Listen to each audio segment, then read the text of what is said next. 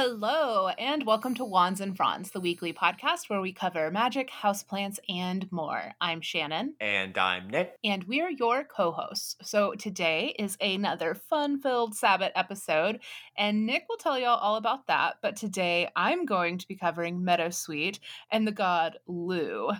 Hint, hint. I'm going to be covering Lunasa. Woo! So we're doing the fun Sabbath episode, and this one's I think going to be a little bit of a short one. So Yeah. sorry for you 2-hour commuters. We're not going to get you all the way there, but Right. But it is a fun one. This is actually one of my favorite Sabbats. So I'm really excited. And Nick and I were just talking about pronunciation stuff. So you'll probably hear us say both Lunasa or Lunasa. I know Lunasa is what I've seen Irish speakers tend to say, but Lunasa seems to be like the anglicized version of it. And we are American English speakers, so we will do our best, but you'll probably just hear both pronunciations. And, we're all doing our best with Irish in particular. Like the Gaelic languages, I think, especially for English speakers, can be a bit tricksy.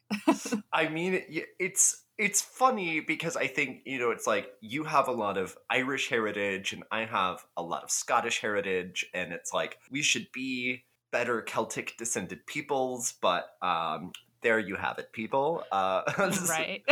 We're doing our best. But I am excited to talk about Lugh. So this week we're actually like switching things up on y'all and talking about the deity first. And I think it makes sense because when Nick gets into Lunasa, you'll already have a bit of a background about Lugh. So since this is a holiday in his honor, I wanted to give an intro to the man of the hour. The man, the myth, the legend. The man, the myth, the Celtic god, one of the most important and powerful of the Celtic gods, especially in Ireland. You'll also often see Lugh referred to with like a really cool epithet, like Lugh Samildanach, which means skilled in many arts and crafts. And we'll get into it a little bit later, but he's like a total multi-hyphenate. But his mother is Enya, the daughter of Balar, leader of the Fomorians, and his father is Cian, the son of the healing god Dian Cecht.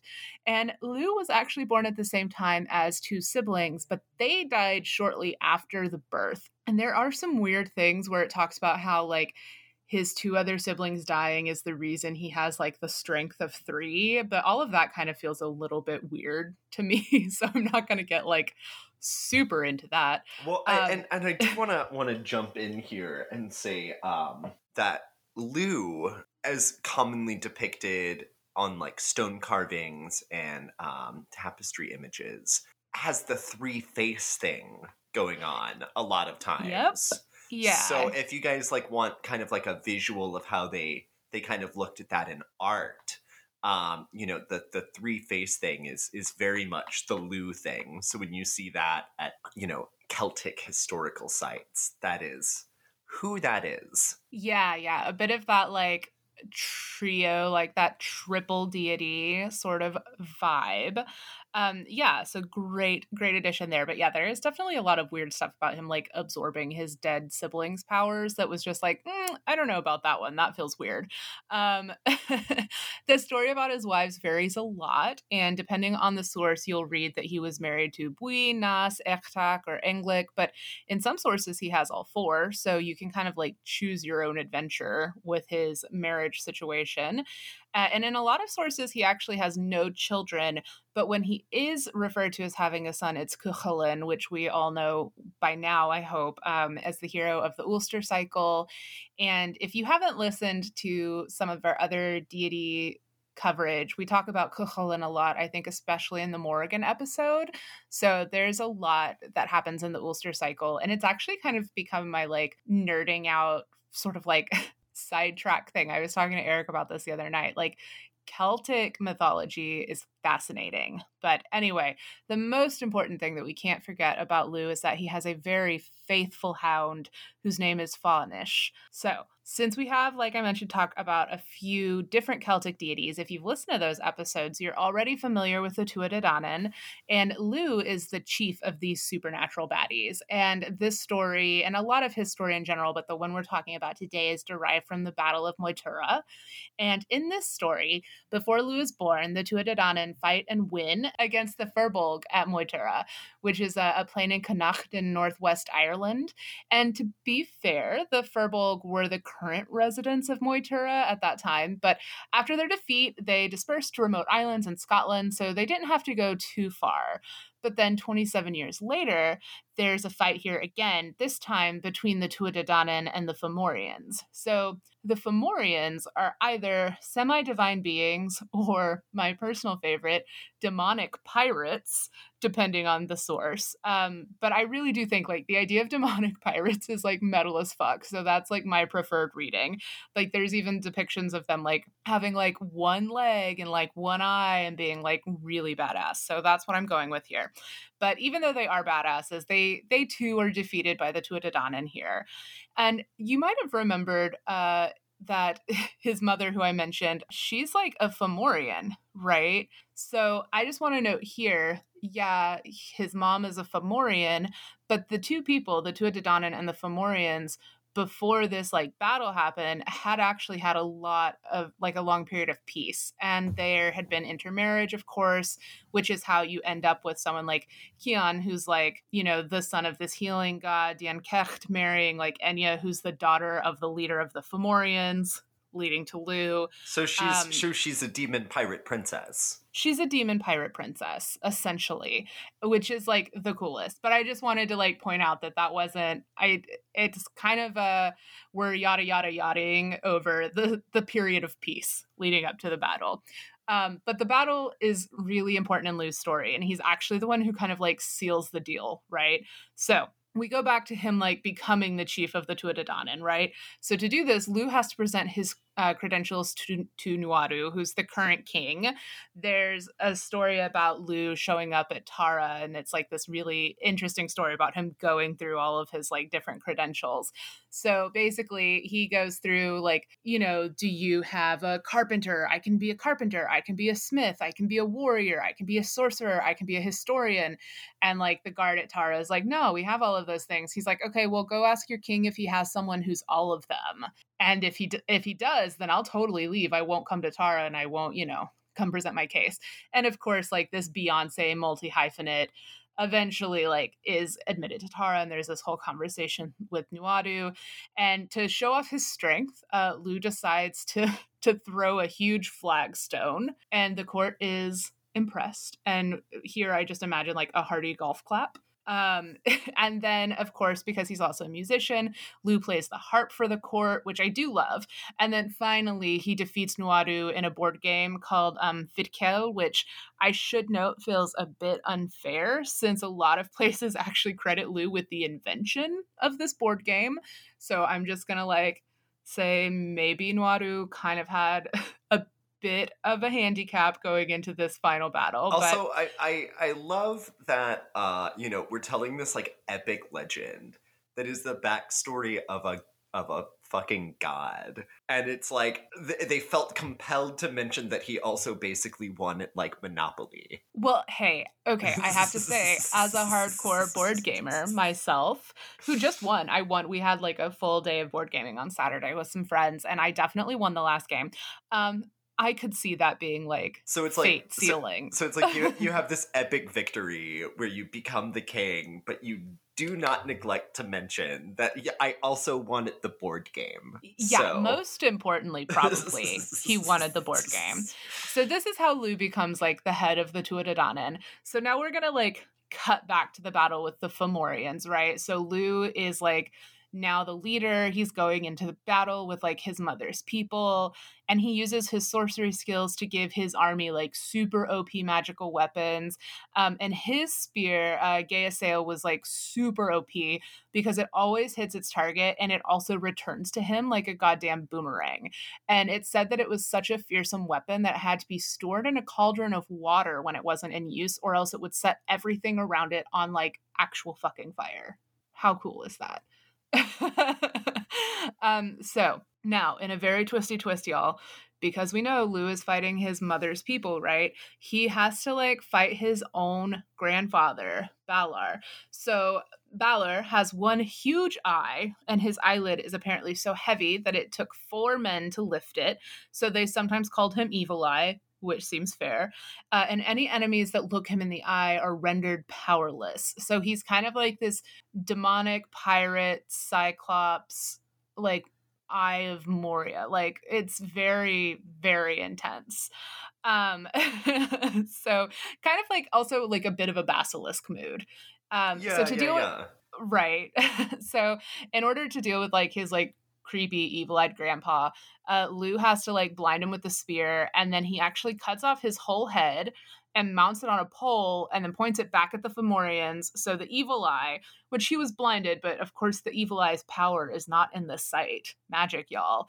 So with Gramps' like evil eye pointed at them, the Fomorians suddenly find themselves like super unlucky, and like I just imagine a bunch of like pratfalls and them tripping all over themselves, and then they're like easily defeated by the Tuatha.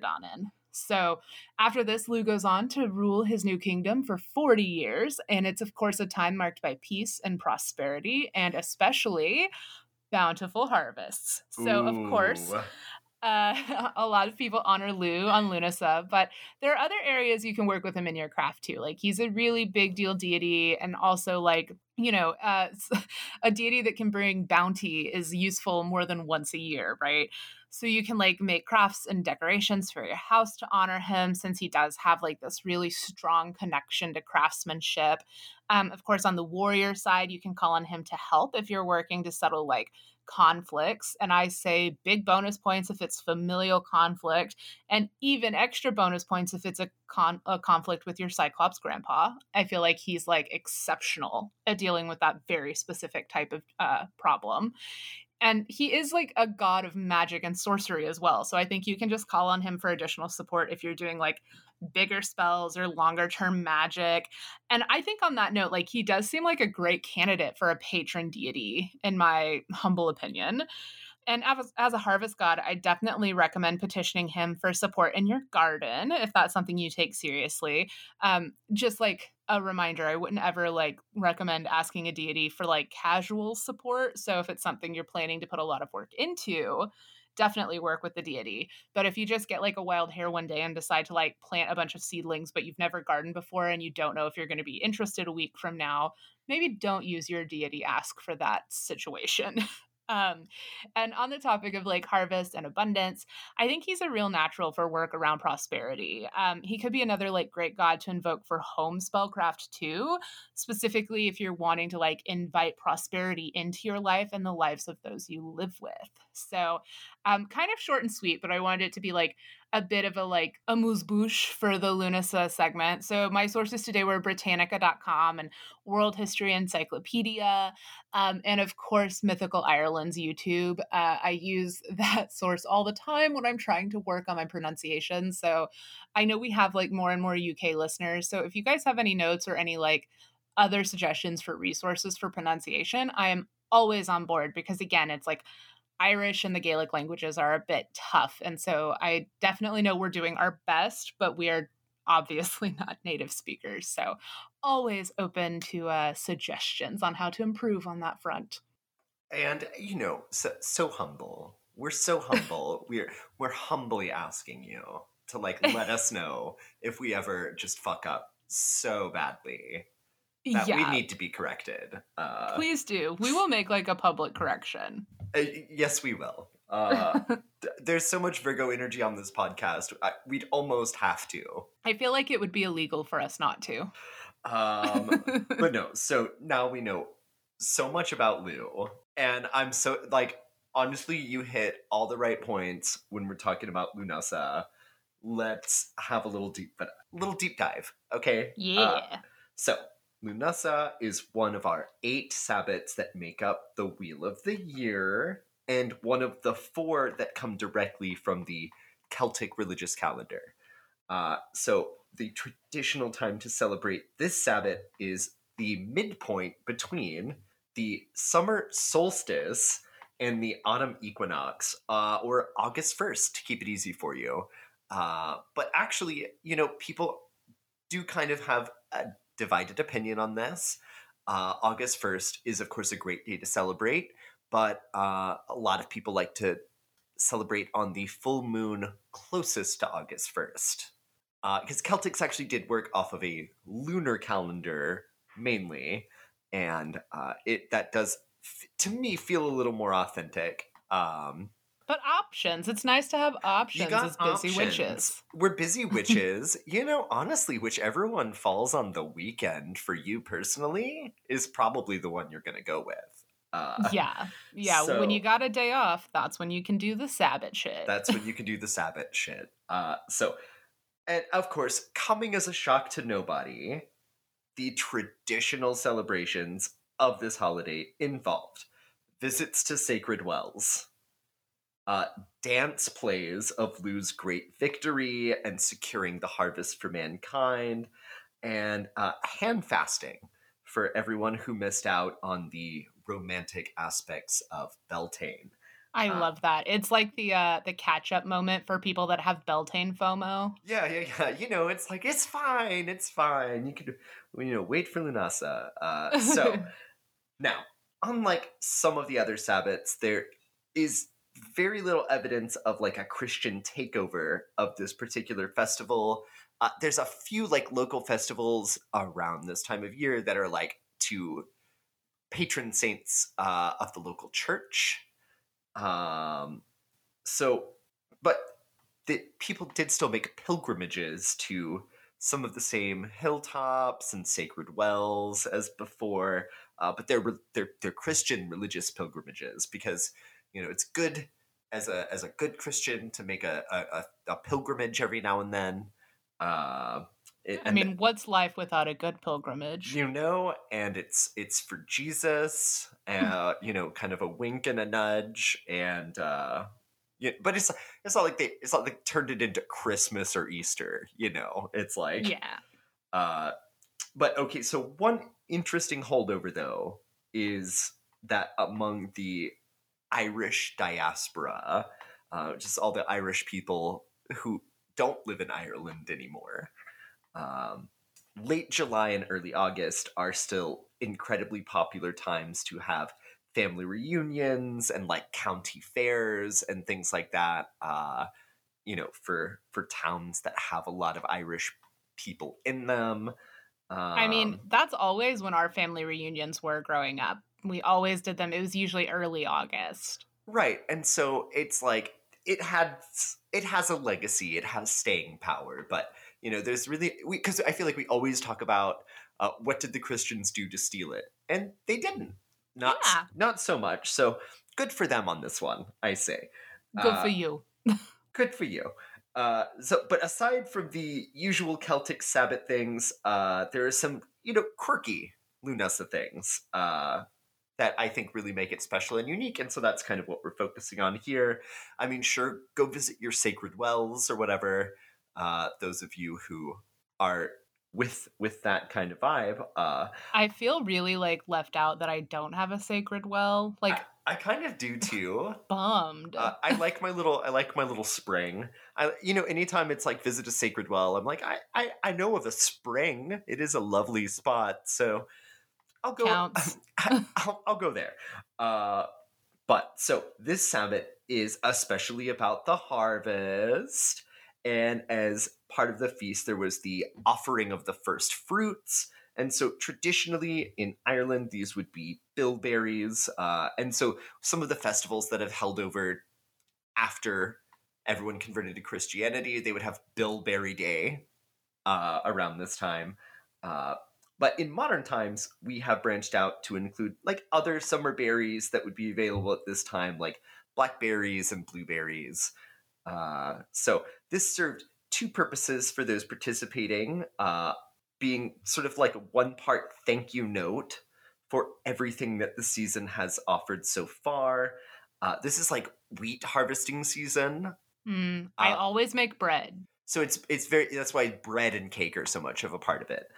So you're thanking them for everything that you've gotten from your wheat harvest, and sort of also a petition to have a fruitful harvest season to come. You know, everything that comes after the wheat, your other veg for the year, right?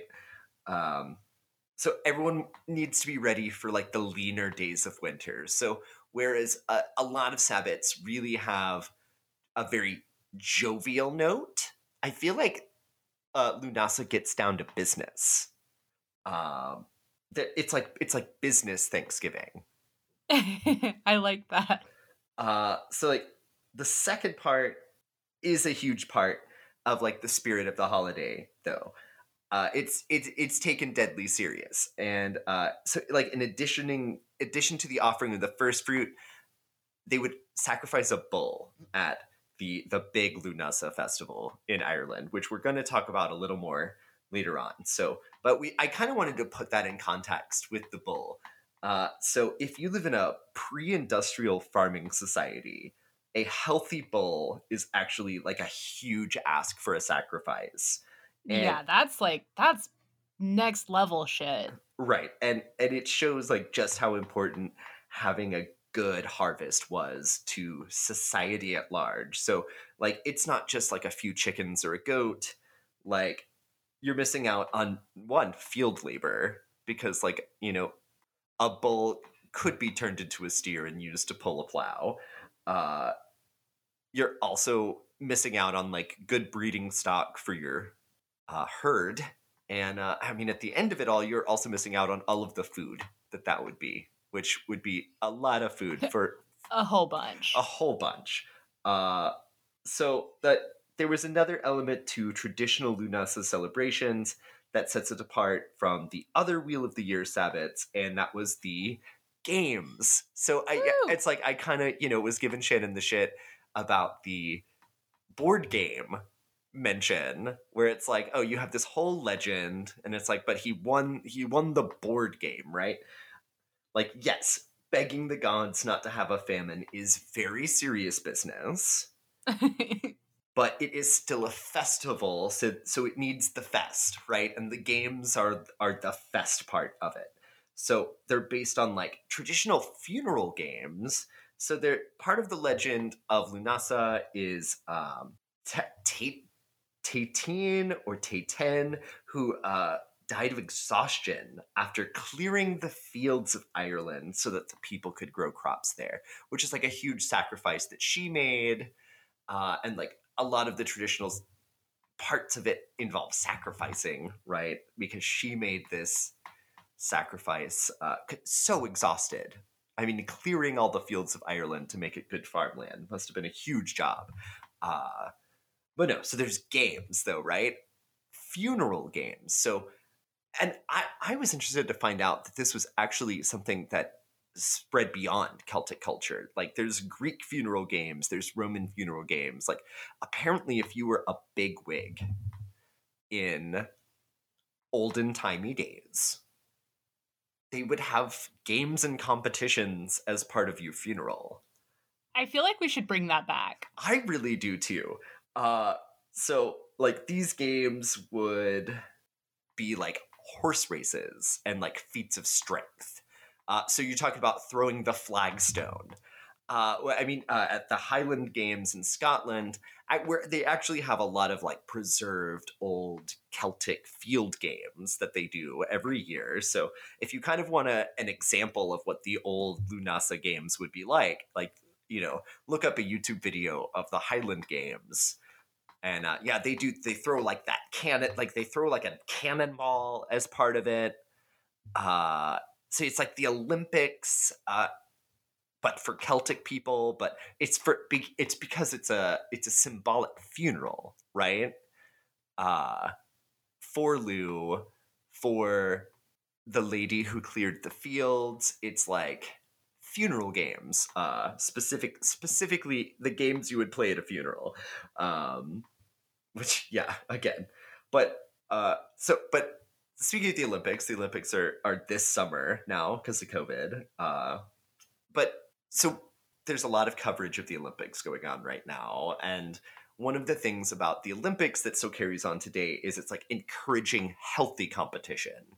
So like even countries that are enemies with each other still send their athletes, and they can duke it out on the racetrack or the on the pitch. on the pitch, right?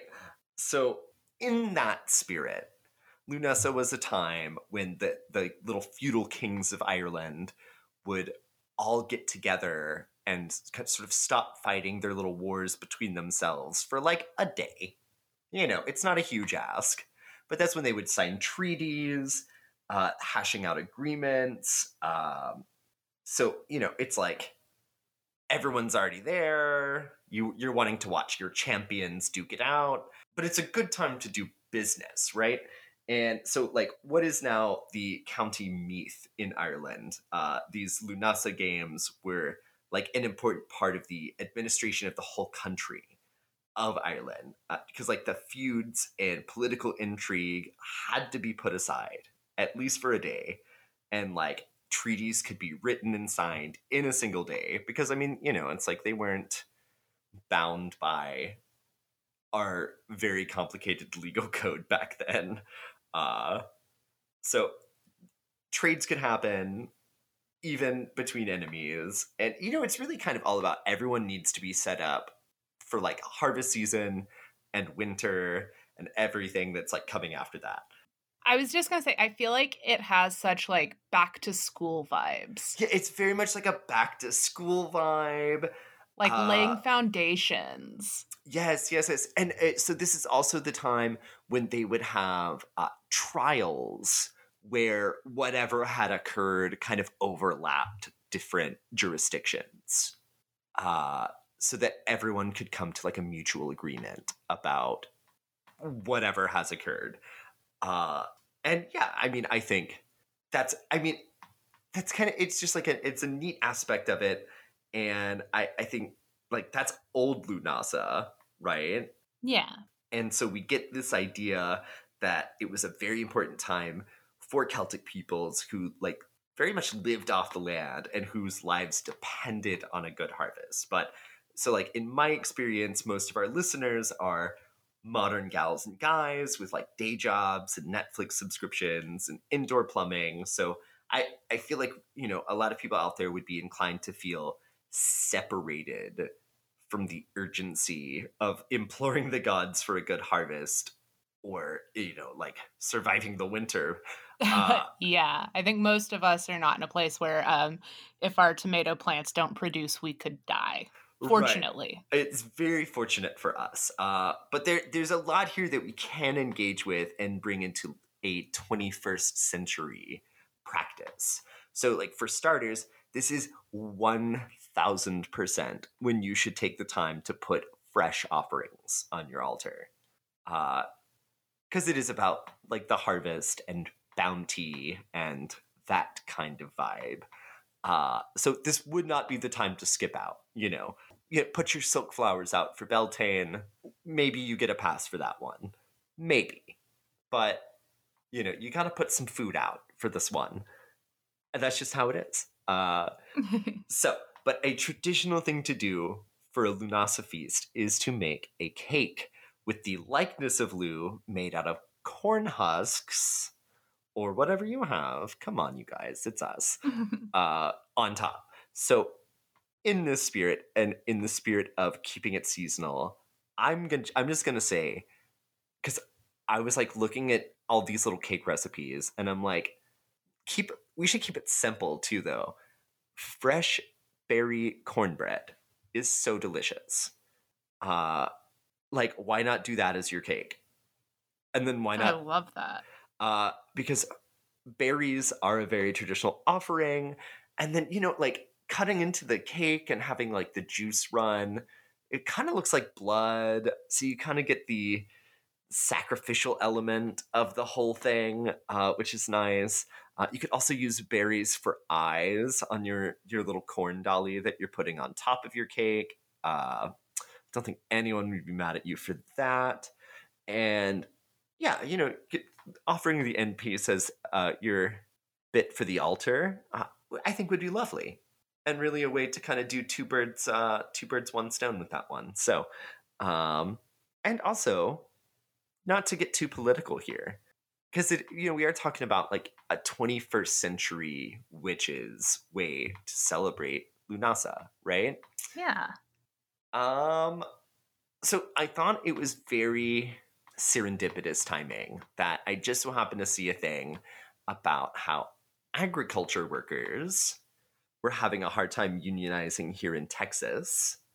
And then I read a little bit more about it, and it's apparently a thing that they have a hard time doing everywhere here. So I was just, and then it's something I read even more into, and it's kind of all over the world that like people who actually harvest the food that we eat are often not having a very good time with things, dying of heat exposure being a top thing, because not being able to take a break and get cold water and seek out shade causes people to die in the fields, which if you're dying in the field, that's slavery, that's not a job, that's why they need to organize. And all of that to say, this would be a great time to look into small ways that you yourself could help out with that cause, because I mean, this is literally like a harvest holiday. We're supposed to be celebrating, sort of the bounty of our lives and the things that we've manifested, and thinking about things that we'd like to manifest for our future. And a lot of times, like these people, they really don't have a lot of organizational support to have their voices heard. A lot of them fear for losing their jobs if they do speak out. So something to keep in mind is that you could get politically involved, because I personally feel that witchcraft should be radical, it should be political. And I'm going to get off my soapbox now, but I really think it's like, if you're going to celebrate this Sabbath for everything that it represents and should represent, that is absolutely something that you should look into. And yes, of course, do witchcraft for those people and against the people that would oppress them. But also you could get personally involved in a political way. So yeah, no, I think that's a really good point. And I just want to like add to that, because it's soapbox time. In addition to the people that are working on organizing in the fields, who are dealing with all sorts of like fears of retribution, like not just for their jobs, but a lot of them with like, immigrant status and things like that they have to be concerned about. There's also more and more this like move for private prisons to basically like loan out prisoners to work fields when there's a shortage, which is again slavery. So there are lots of causes, especially around big ag, that I think we can all like put some weight behind on this day. And I think, Nick, I'm so glad that you brought that up, because I think this is like the perfect time to do that type of work. Yeah, because I mean, it's like that's part of your work as a witch, is making the world a better place.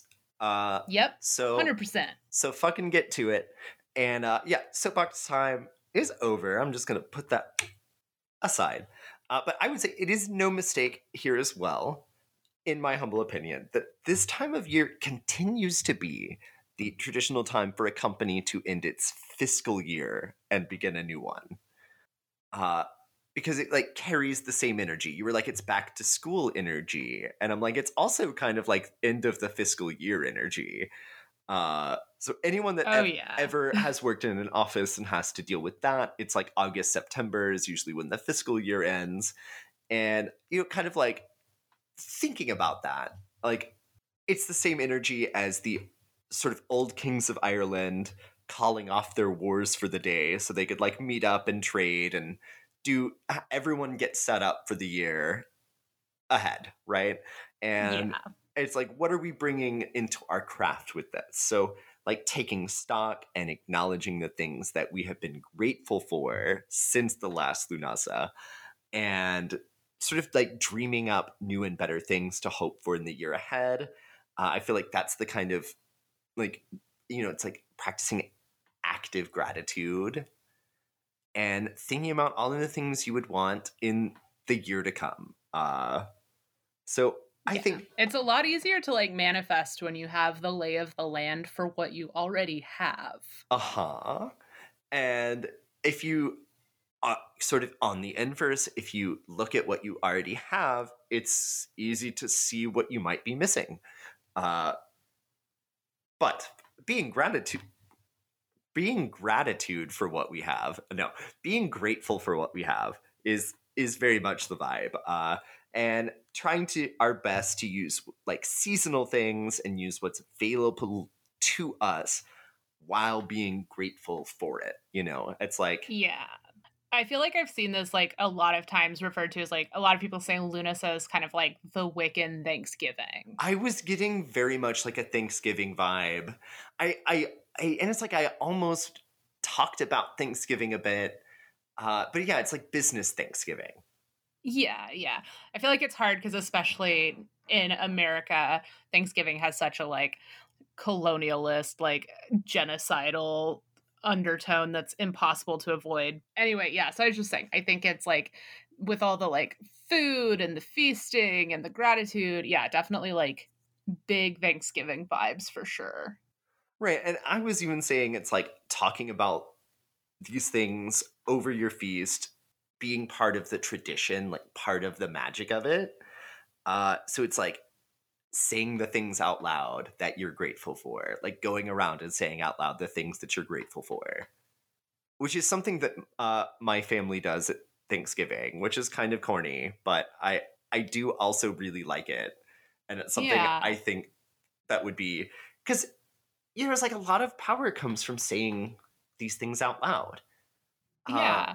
Last year, I feel like Eric and I did sort of this ritual that I really loved. And I think it's an easy one to do that's kind of along those lines, right? It's like each of us had 3 bay leaves and we wrote down something that we wanted to leave in the past year.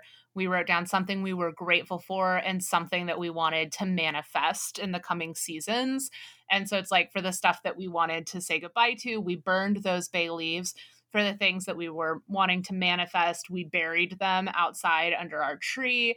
And then for the things that we were grateful for, we actually put them in a honey jar. And the idea is now that like every year we're going to add new bay leaves with things that we're thankful for to that same honey jar and just kind of like build up basically this like big bottle of gratitude that we keep sort of like on our like entertainment center in the living room. Well, I love that. And I hope you got a big jar.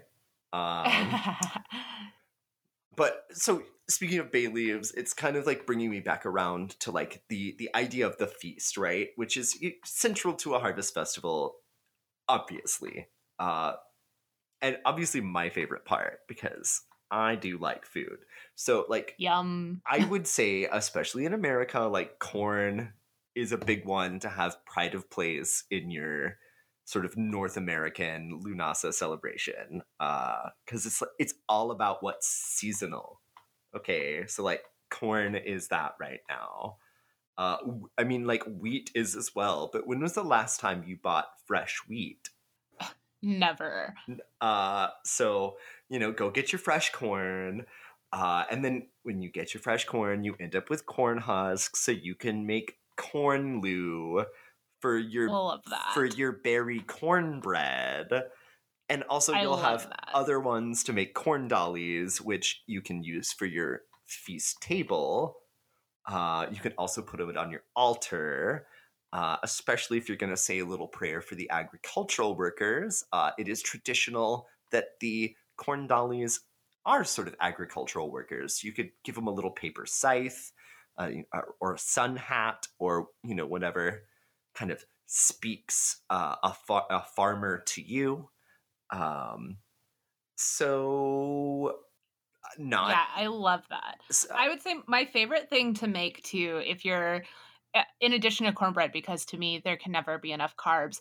I really like making seeded loaves for Lunasa because it's like, collecting seeds can be a fun activity to do with like the kids to, especially like wildflower seeds and things that are, you know, ripe for collection this time of year.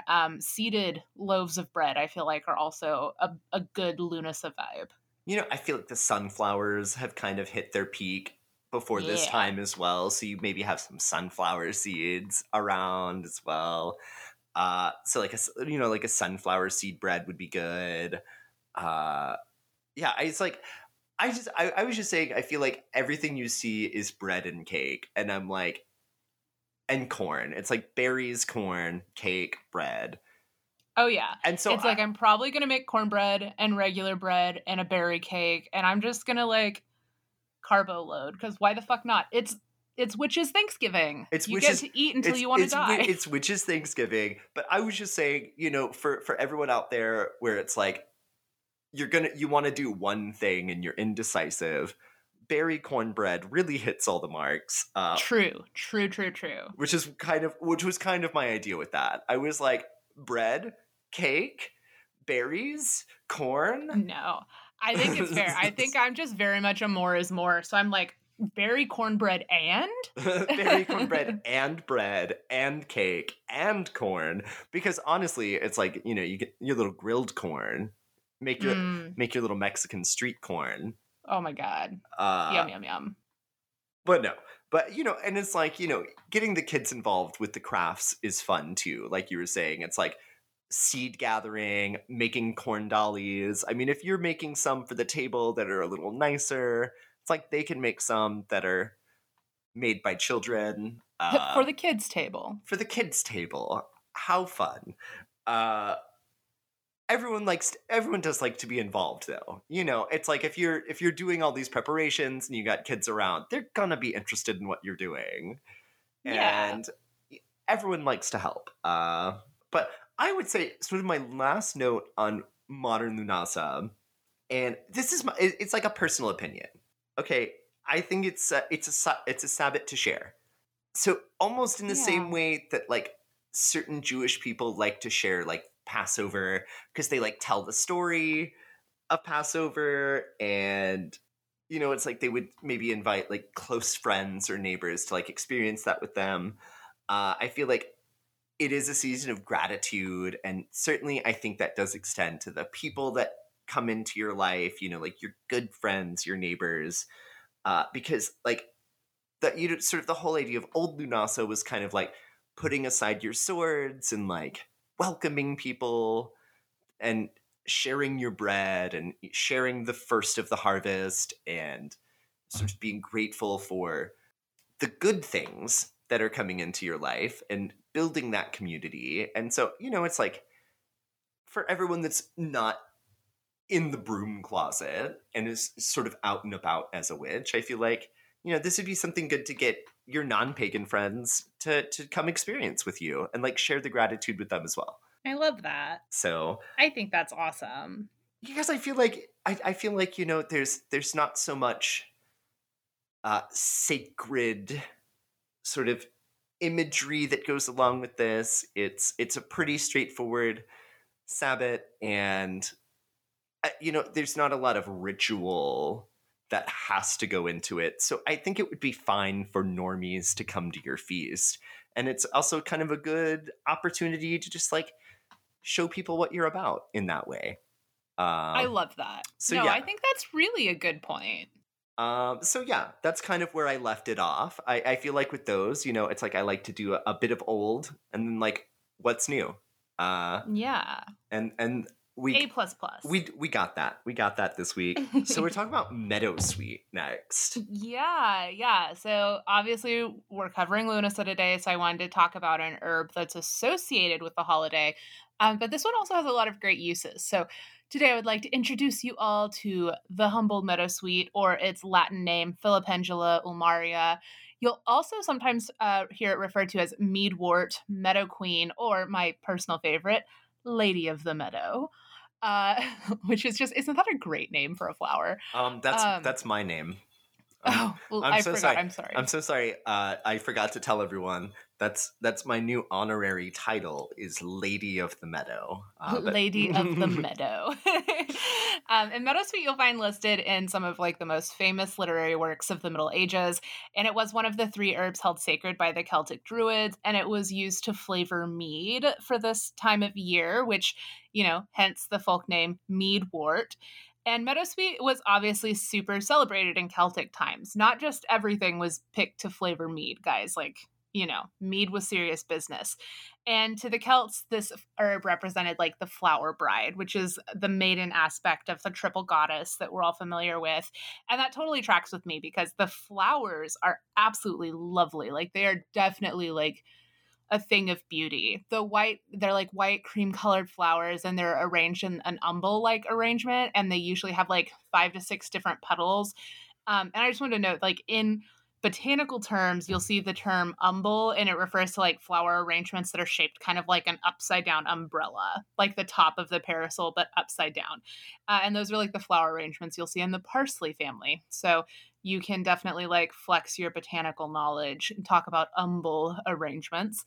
And these flowers do have like beautiful dark green leaves that are really reminiscent of really large rose leaves.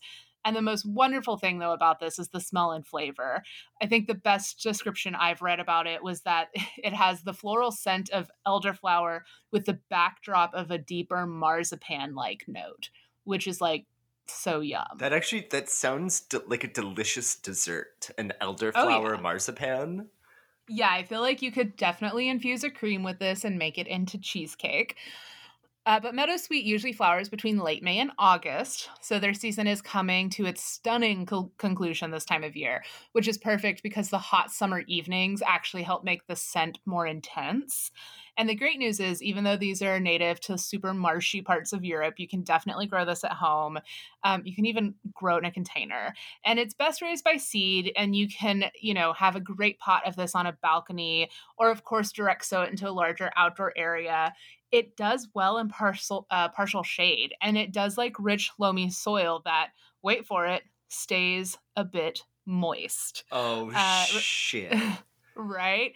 You gotta like remember the native habitat here. Like this is a plant that doesn't tolerate drought. Like meadowsweet is a very typical riparian forest denizen, and it will like actually tolerate some waterlogging. So this is actually happening, guys. Like this plant likes wet feet. It's from the marsh. And this is a great herb to choose if you have like a more difficult balcony that doesn't get quite enough sun. So just know that if you're planting it in a pot, though, you're going to need something with at least a 12-inch diameter because their roots can be a bit sprawly. So you just want to make sure you've got something that's got room for it to grow into. And if you're growing it in the ground, you can just stick with your annual compost application. But if you're growing in a pot, you can use like a good herbal fertilizer every 6 weeks or so. Just remember, like anything you grow in a pot is going to need a bit more feeding because their roots can't reach out for more food like plants in the soil. You're basically holding them captive, so you better help it develop some Stockholm syndrome, you creeps, myself included. Meadowsweet, though, is a hardy perennial. It doesn't require any special wintering measures, which is good news for you guys that have that winter thing that I've heard so much about. And in the spring, leaves will shoot again from the rhizome. So, like, think about the way your oxalis works. It's fine. If it dies back, it'll look dead.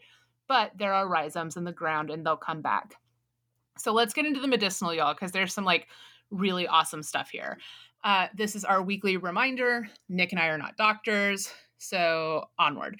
In 1838, an Italian professor, Raphael Piria, I don't speak Italian. Piria sounds very anglicized. I'm not going to say His Piria. name is Raffaele Piria. Raphael Piria. Raphael Piria.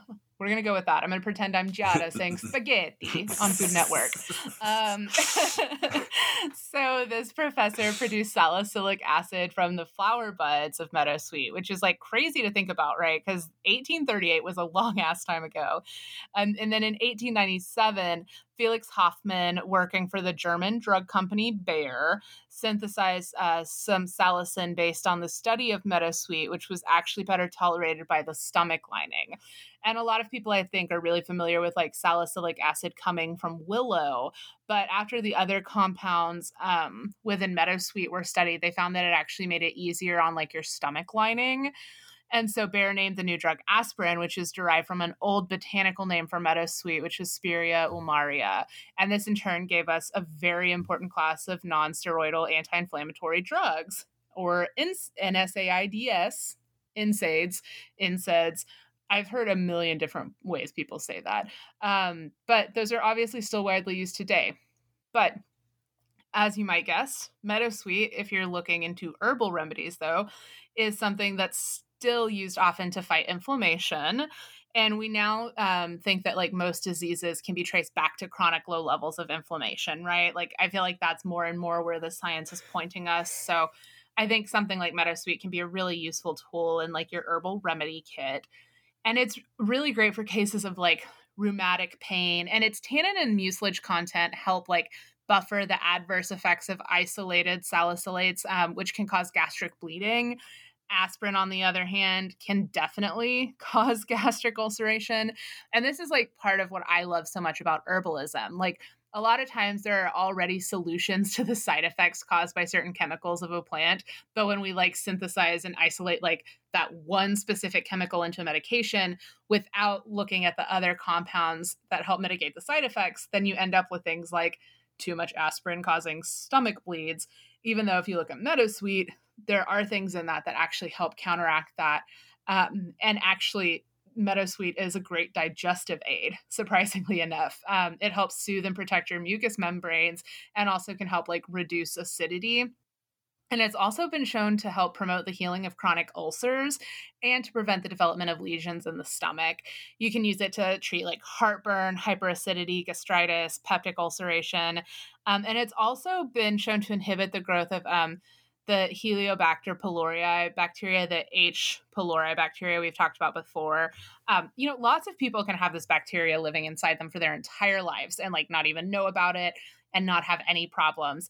But this is like kind of a silent but potentially deadly bacteria that can wreak havoc on your gut. Like for some people, it can increase your risk of developing gastric cancer, and it's often at the root of a lot of other digestive problems, like, the development of ulcers and gastritis. So that's just something to like keep in mind. We're learning more and more about the gut biome. It feels like constantly like that's the big new thing in, body medicine. Well, so it's like there's more bacteria that live inside of you than there are people on the planet Earth, and that is yeah. And they're all individuals. There's like hundreds of different kinds, which is crazy, and it's a lot. You have a whole you have a whole ecosystem inside of you. Yeah, and like the gut-brain connection is really important, which we're learning more and more about. Anyway, all that to say, meadowsweet's kind of a baller. So you'll see it used in a few different ways, but the most common ways that people will use or like herbalists will prescribe meadowsweet is in like teas or in liquid extracts. But again, like dosages and timing are something that you'll want to discuss with your herbal practitioner and or your doctor. And if you're taking aspirin, especially people that might take it regularly, you'll want to use a lot of caution with this one since it does also contain salicylic acid. And of course, if you're someone with an aspirin allergy or a salicylate sensitivity, definitely avoid meadowsweet altogether. So now let's talk about some magic, guys. This masculine plant is associated with the element air and the planet Jupiter. It's really useful in magic related to things like love, divination, peace, and happiness, like all the good vibes, real like Woodstock, summer of love stuff. Makes total sense to be associated with like a witch's Thanksgiving. You can place the fresh flower on your altar when you're doing love work or self-love work. I think it'd be a great thing to put on your altar for Lu, maybe for a Lunasa sort of offering. You can also use the dried version as well to dress candles. It's also referred to a lot as like a good strewing herb, because people like strew it about, right? Like people would scatter it around for like weddings and hand fastings. It's also a great one to like scatter around your house to bring peace. I think maybe it's another good candidate for our Under the Doormat herb series. And if you're working on a sleep sachet, it's good for divination work. So I'll just let you jump to whatever conclusions you like there. Um, but on the sachet topic, if you are working on relighting the fire in your boudoir, a sexy sachet could be a great way to use this as well. Maybe along with something like some rose quartz, get feeling a little sexy. And I've also seen a lot of recommendations for using Meadowsweet in smoke cleansing. And that makes a lot of like logical sense to me, given all of its like really peace and love, very positive vibes. So yeah, I think that just about covers it for this pretty little guy. So my sources today were live-native.com. There's a great article on The Guardian about this, indigoherbs.co.uk, and of course, Cunningham's Encyclopedia of Magical Herbs. I was not aware of the Jupiter connection. The Jupiter connection makes a huge amount of sense for everything that you were saying about that herb, but I was like, the Jupiter thing, I'm like, ooh, I should get some of that for my Sagittarius moon ass. Oh yeah, you should. I feel like Meadowsweet would go so well with your vibes anyway. Like, because it does have, I think, kind of that good like, and I think for me too, I think those of us that have some more fiery, earthy placements, sometimes you need a little bit of that like positive air energy too. Oh yeah. So, but speaking of Jupiter, speaking of Sagittarius, y'all got the Taroscope this week, you guys. Whoop whoop. And this week, you Sagittarius bitches, you got the reverse King of Swords this week, and so this is an interesting one for me because I feel like it's very like, it's not mixed news. It's like good news. Like you're finding yourselves with a lot of power and resources at your disposal, but sort of at the same time remaining out of the glare of the public eye. So here's kind of what I'm gathering here is that you guys need to be careful because it might have crossed your minds that since you're sort of behind the scenes working things, kind of working your own angle, that you might maybe abuse your power too much or in like some way benefit yourself unfairly because of the situation that you're in. And the question that you guys need to ask yourselves is, what are your values? Because would you behave this way if you knew that everyone would find out and you were in the spotlight? Or would you act differently? What are your values? So a good piece of advice here is that if you don't feel like you can wield power responsibly, or if you know it will have a corrupting influence on you, give it up. There's no shame in that. And you really need to think if you can actually exercise self-control here and proceed with caution and go for it if that is how you truly feel. I love that. So that's such a good note.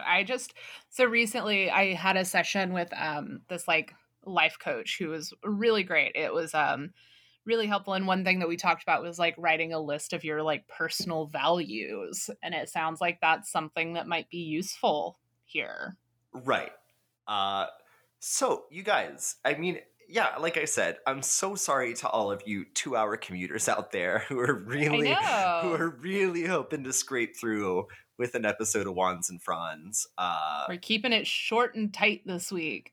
Remember when we first started, Nick and I were like, we'll aim for 45 minutes an episode, and then we doubled it on average. Well, sometimes we got a lot to say. But we always have a lot to say. But this one was good. This one was good. We had enough to say. I think so. But no. Next week is going to be an adventure. Y'all are in for a wild ride. And a real treat. We're keeping that one a little bit under wraps, honestly. Yeah, but just like be prepared for a good time. You know what? I'll tell you. I will tell you that this episode is our 39th episode, and that is a clue That is a clue to what the Ooh. theme is. Oh, I want to hear what people's thoughts are about what the theme is for the 40th episode. So, with that in mind, you can contact us to let us know what you think the theme of the 40th episode will be.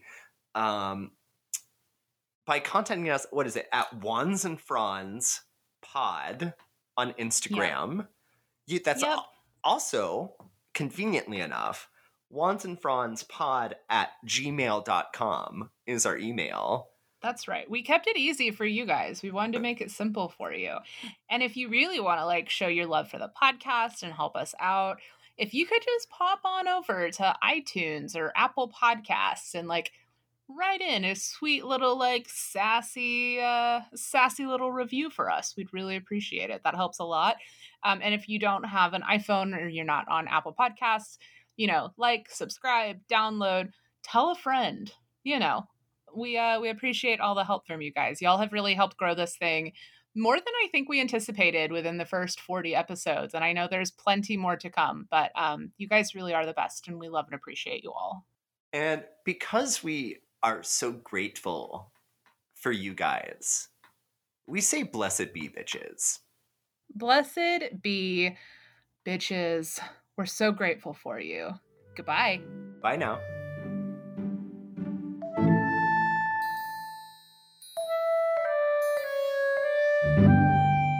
The summer solstice